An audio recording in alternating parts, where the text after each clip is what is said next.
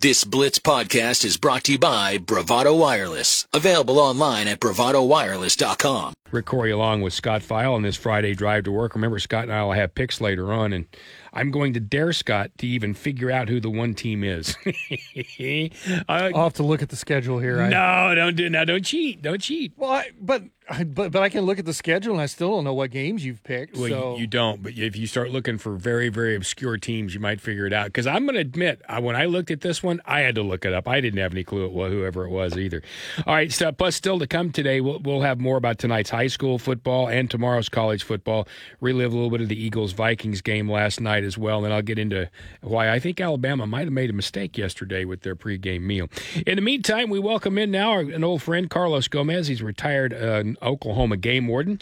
He is now, well, he's doing what he's always done. You've always just been an advocate for outdoor life, and that's what you continue to do with G&H Decoys. Explain your role. Yeah, Rick. My title is Director of Conservation, and sitting here with us, of course, is Ray Penny, the CEO of G&H Decoy, and Ray will tell you that when we talked about G&H Decoy and Director of Conservation a couple of years ago, we still haven't figured out what that is.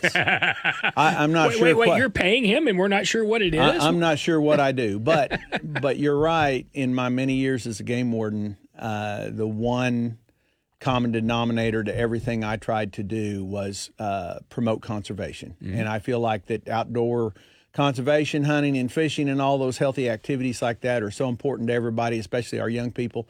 And I just like to advocate for that, and that's what G&H is doing.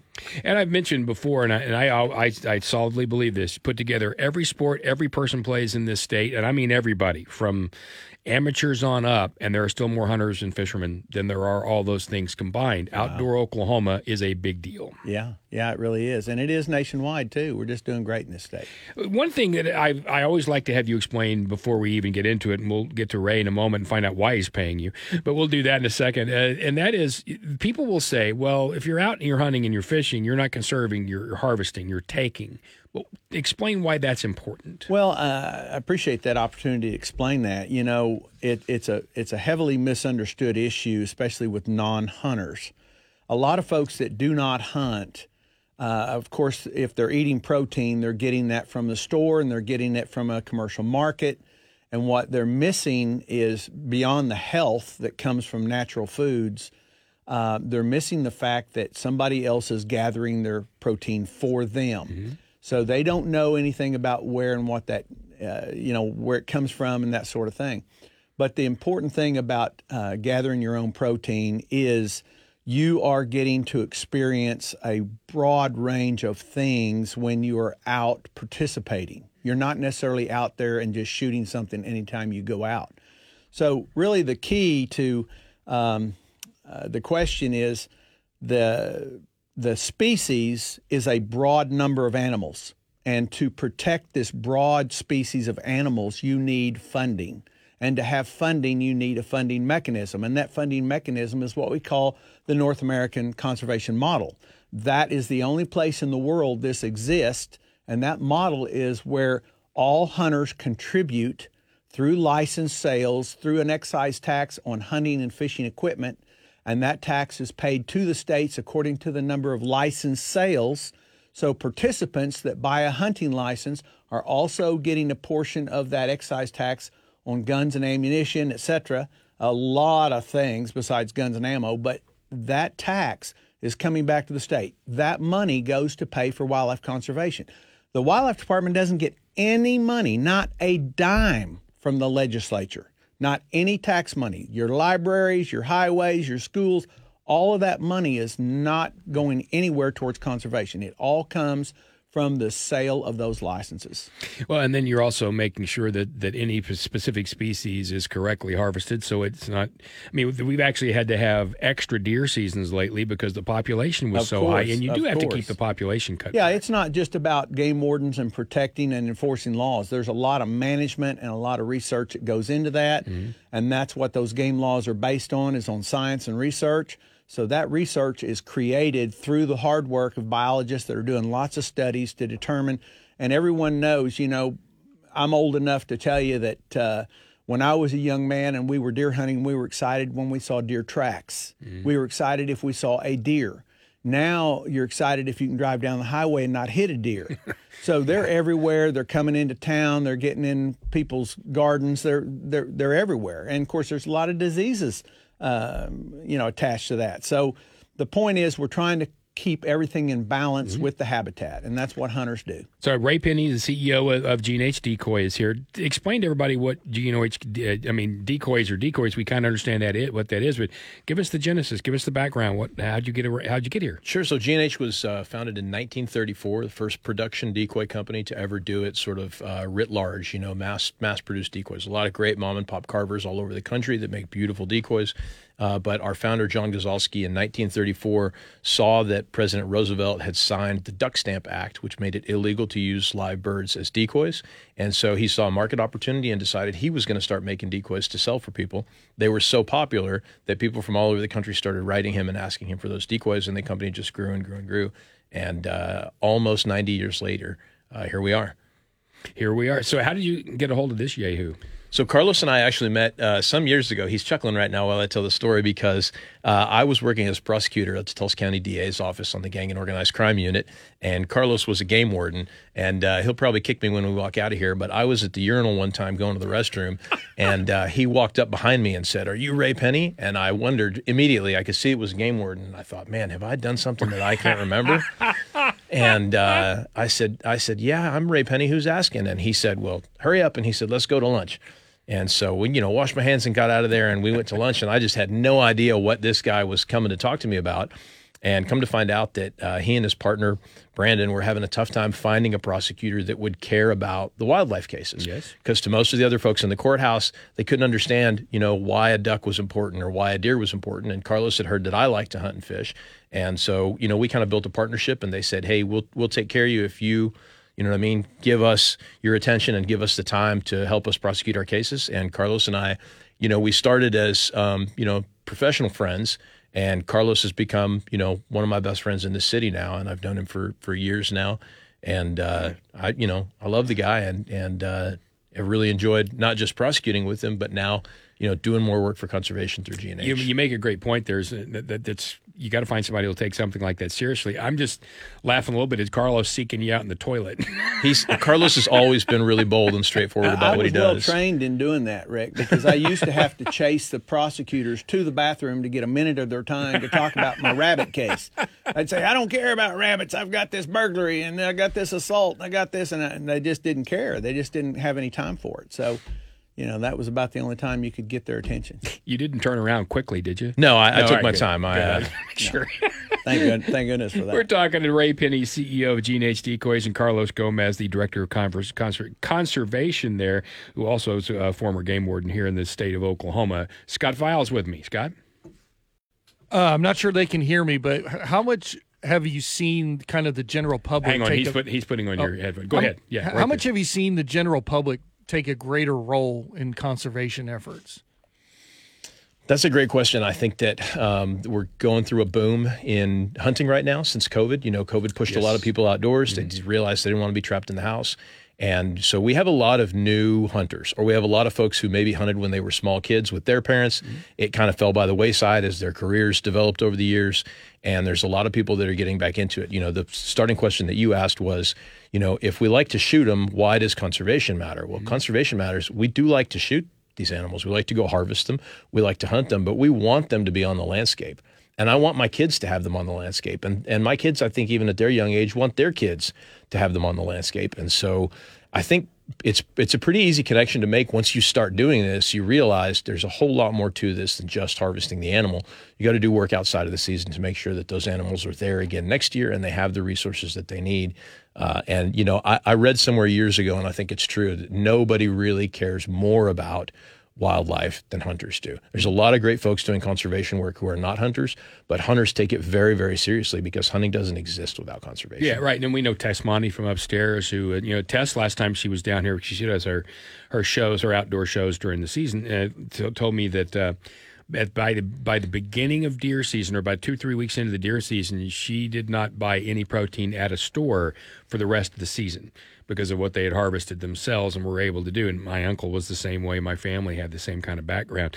Now, you guys didn't come up here just to talk about that. You came up here to talk about your big waterfowl festival. So tell me all about it, Carlos. Well, Rick, I appreciate that too. We have a festival. It's our second annual. It's going to happen September 23. That's a week from tomorrow. And it's going to be at G&H World Headquarters in Henrietta. And you can't miss G&H Headquarters. It's right there on 75 Highway, just before you get into Henrietta, there on the right. And this festival is an opportunity for all sportsmen to come together. I'll let Ray talk about a lot of the things we have at this event. It's really going to be a cool deal because there's a state waterfowl calling contest and a lot of other things to do there. But the funding from this event is going to the Oklahoma Wildlife Conservation Foundation, not the Department of Wildlife, but its foundation, a nonprofit arm. And what will they do with? I mean, what kind of things do they do? Well, there's all kinds of little ins and outs of things that they would like to do to help the wildlife department that the wildlife department can't spend their money on, or they don't have money for it. So this is just a way for us to contribute back, and all sportsmen get all kinds of great deals at these things. And get to see and learn some fun things. I mean, generally there are all kinds of vendors at these events. You get to meet different people. So, Ray, what kind of events you guys going to have going on there? So Carlos has actually come up with a pretty cool idea, which is to have sort of a waterfowlers challenge. And so there's going to be a series of different events that folks of all ages can come participate in. All the things that a good waterfowl hunter would need to be able to do: bird identification, calling, questions about conservation, questions about habitat, decoys, all sorts of different things. And so folks are going to have the opportunity, and there are going to be prizes associated with this, to go through the Waterfowlers Challenge and show their skills off, and hopefully at the end of the day, have the top score and be sort of named, I guess we could say maybe the best waterfowler in the state, Carlos? Yeah, the Waterfowler Challenge champion. It's going to have a youth category and an adult category. Cool. Yeah. So the young guys can come out there and gals can come out there and compete in this as well. So, there's going to be food trucks. There's going to be the calling contest, a number of activities there, vendors selling all kinds of hunting equipment and so forth. I know that G&H will be doing decoys and that sort of thing. A percentage of those sales will go to the foundation. All of the money raised by the festival will all go 100% to the foundation. That sounds fun. The reason these things are fun, I mean, if you go to the boat show, it's not just looking at the boats. You go around and look at all the stuff you can buy that goes with it. And the vendors we're talking about, I mean, those are, to me, Ray, that's one of the more fun events. Is you get to walk around and see everything, don't you? Absolutely. And we're going to have some great vendors there. We're going to have Boss shot shells there. We're going to have, Drake waterfowl. We're going to have canvasback waterfowl, really cool one-piece wader system. We're going to have, Carlos, the list is eluding me. We've got a whole bunch of folks: National Wild Turkey Federation, Ducks Unlimited, Delta Waterfowl. We're going to have Pacific Calls, which is a really well-known call-making company that's going to be there. And on that note, we should also mention, as a big plug here, I know we've got a lot of competitive duck callers in Oklahoma.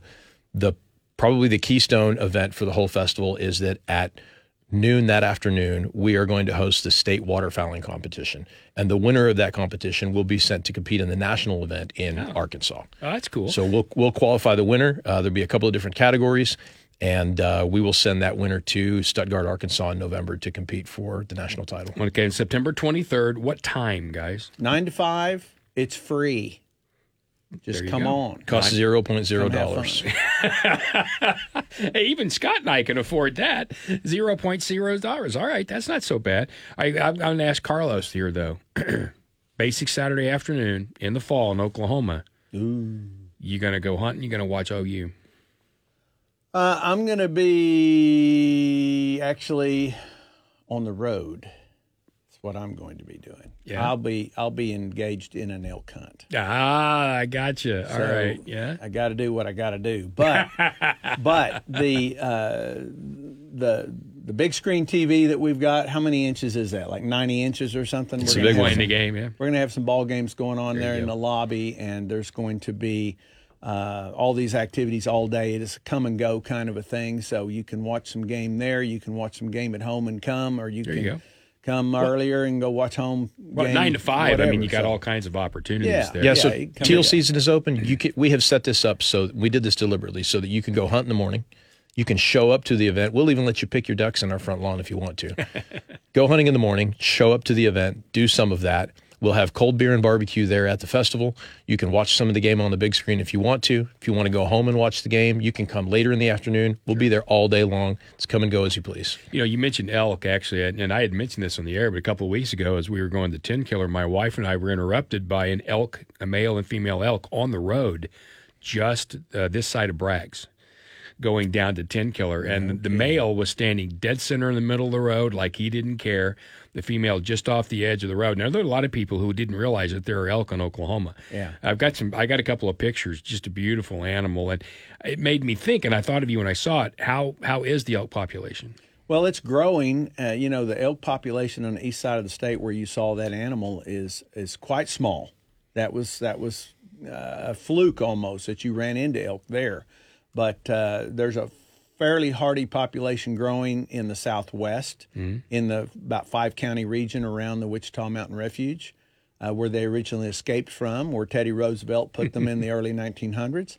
And there's a pretty steady population that moves in and out of the Panhandle at the far end of Cimarron County, there where New Mexico and Colorado come together. So we've got a few pocket places where there are animals, and we do have an elk season that's pretty liberal compared to other states. Well, you're going to have to, you can come over here and show me, but I'm pretty sure that right there is a male elk. That is a male elk, and boy, he was That's a really good one. close standing still, wasn't Yep, and he was a nice size and did not care at all, standing dead center in the middle of the stripes on the road right That's there, his road. just short of the fort there, and the truck in front of us just stopped, and then he kind of waved me around, and I pulled up next to him so I could get the picture, and then of course all you had to do is get a little bit closer, and he ran off into the woods, and the female ran off before him. But I'd not seen that before. I've seen black bear down there, and of course other things, but I'd not seen the elk, so that one surprised me a little bit. But I thought it was really cool. Where are you going on your hunt? Well, I'll be going to Colorado. I've got a special opportunity there, and that's taken me on a once-in-a-lifetime chase, and so I'm going to be doing that. But, it's something I like to do every chance I get, and I don't get to go every year, Sure. but I look forward to this. All right, so Ray Penny, the CEO of G&H Decoys, and Carlos, want to remind you, this is September 23rd. It's 9 to 5. It's right there in G&H, as you said, very easy to find right there. We've all seen it, and you might not even have recognized that you've seen it, but if you're driving on 75 into Henrietta, you're going to find It's just a mile before you get to I-40. Yeah, just 9 to 5 all day long. And before we go, can people just find you at ghndecoys.com? It's ghdcoys.com. ghdcoys.com, at ghdcoys on socials, and there'll be more information about the Waterfowl Festival there and everything else. All right, so I know the festival is here, and you talked about that last year with Carlos too. You got plans to do any other kinds of things like this through the year? We do. We got a couple other events coming on. Yeah, The paint festival night, in September. Friday There's night. actually, we're having a paint night the night before. This has been a really popular little event that we do. Their ticket is $35, or you can get 2 for $60. And come out. We provide you with blank decoys and all the paint. There's food. There's beverages. We play music, and it's just a casual night in the evening there where we set out some Hot dogs decoys beverage and paint your decoy. paint up a decoy together. Great date night opportunity. Great opportunity to get out and paint one on your own, see how it happens. And in December the 14th through the 16th, we're hosting a duck camp event with the group called Backcountry Hunters and Anglers, where people will actually come camp on our front lawn. We'll have food, beer, and live music in the evening, and then we'll get up and hunt in the morning, and then come back to the factory and swap stories and show off birds and all those things. And the things that got away, right? Absolutely. It's always great visiting about this kind of thing. I love outdoor Oklahoma. As a guy who spends a lot of his time underwater here, and the conservation thing is big with me, and especially when you see some of what can happen and how things can get trashed. And I'm very much on you guys' side on this one. Thank you for driving up. I appreciate it. Absolutely. Thanks for having us. I can't believe he found you in the toilet. Ray Penny and Carlos Gomez. Thank you for listening to this exclusive Blitz 1170 podcast from Bravado Wireless.